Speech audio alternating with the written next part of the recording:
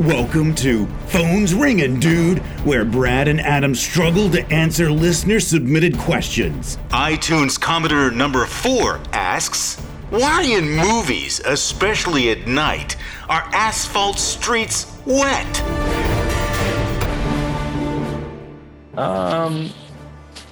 Why are asphalt streets wet in movies at night? I think that's a brilliant question. It's an awesome question. I have no idea. He's asked. I mean, hopefully you have an idea, Adam, because I certainly have no clue. This is definitely out of my realm, my technical knowledge here.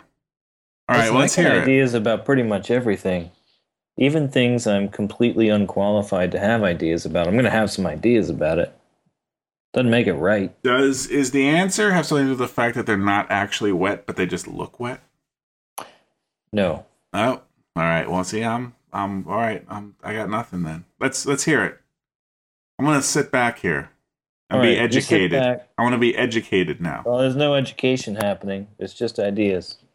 But so we talked about the eye being the best camera in the world, and now you may take somewhat of umbrage at that. I believe it to be true. Okay, no, I'll go with that for this here, yeah.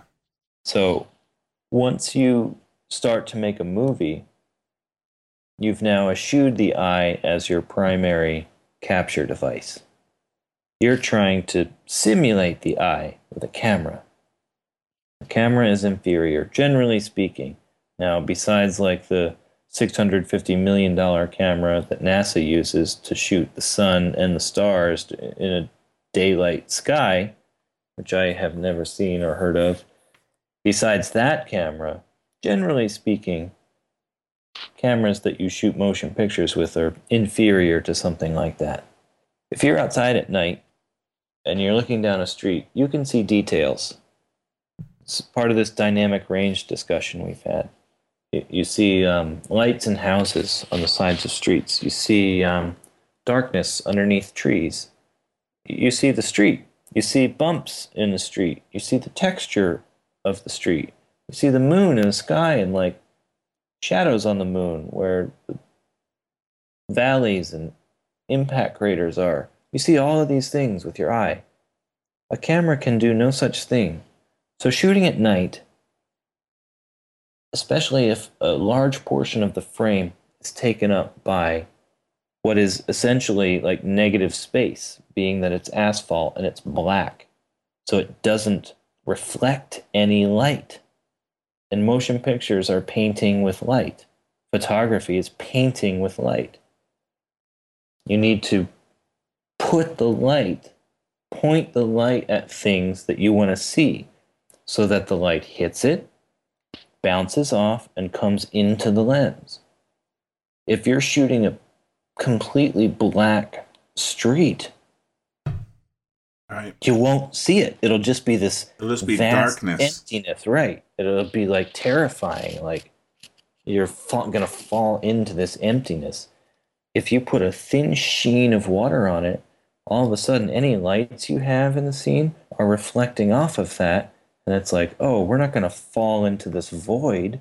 Right. It's a street. Now we can see the textures, the reflection of the McDonald's arches, right, or the street light, or what have you, the headlights on the car driving by. It's a street. We can see it now. Now we are able to have light bouncing off of that instead of it being black and absorbing all the light. Right. Yeah. It's able to light bouncing off. Yeah, and I could imagine also, instead of just being like, okay, you can actually see the street now, the fact that it is reflecting, like you say, the McDonald's arches, right? All like this, all the stores and buildings on the street are all reflecting there, the traffic lights. You now not only just have like this kind of gray street you can see, but now it's this multicolored, dazzling light display.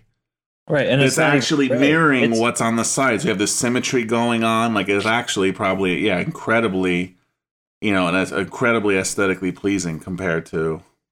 Yeah, and it still has all like the sleekness of the blackness, because it's cool.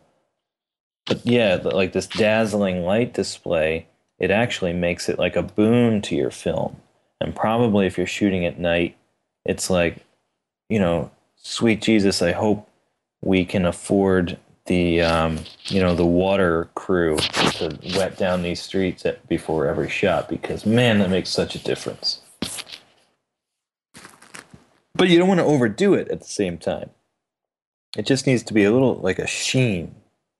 Because if you overdo it, then you're spraying water up.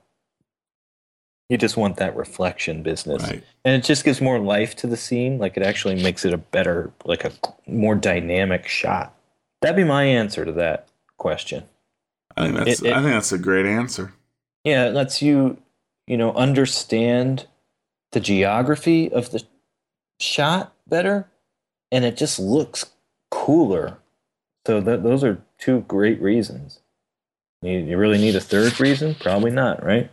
It helps, with the storytelling, since the audience can understand what they're looking at better, and it looks cooler. I'm done. All right.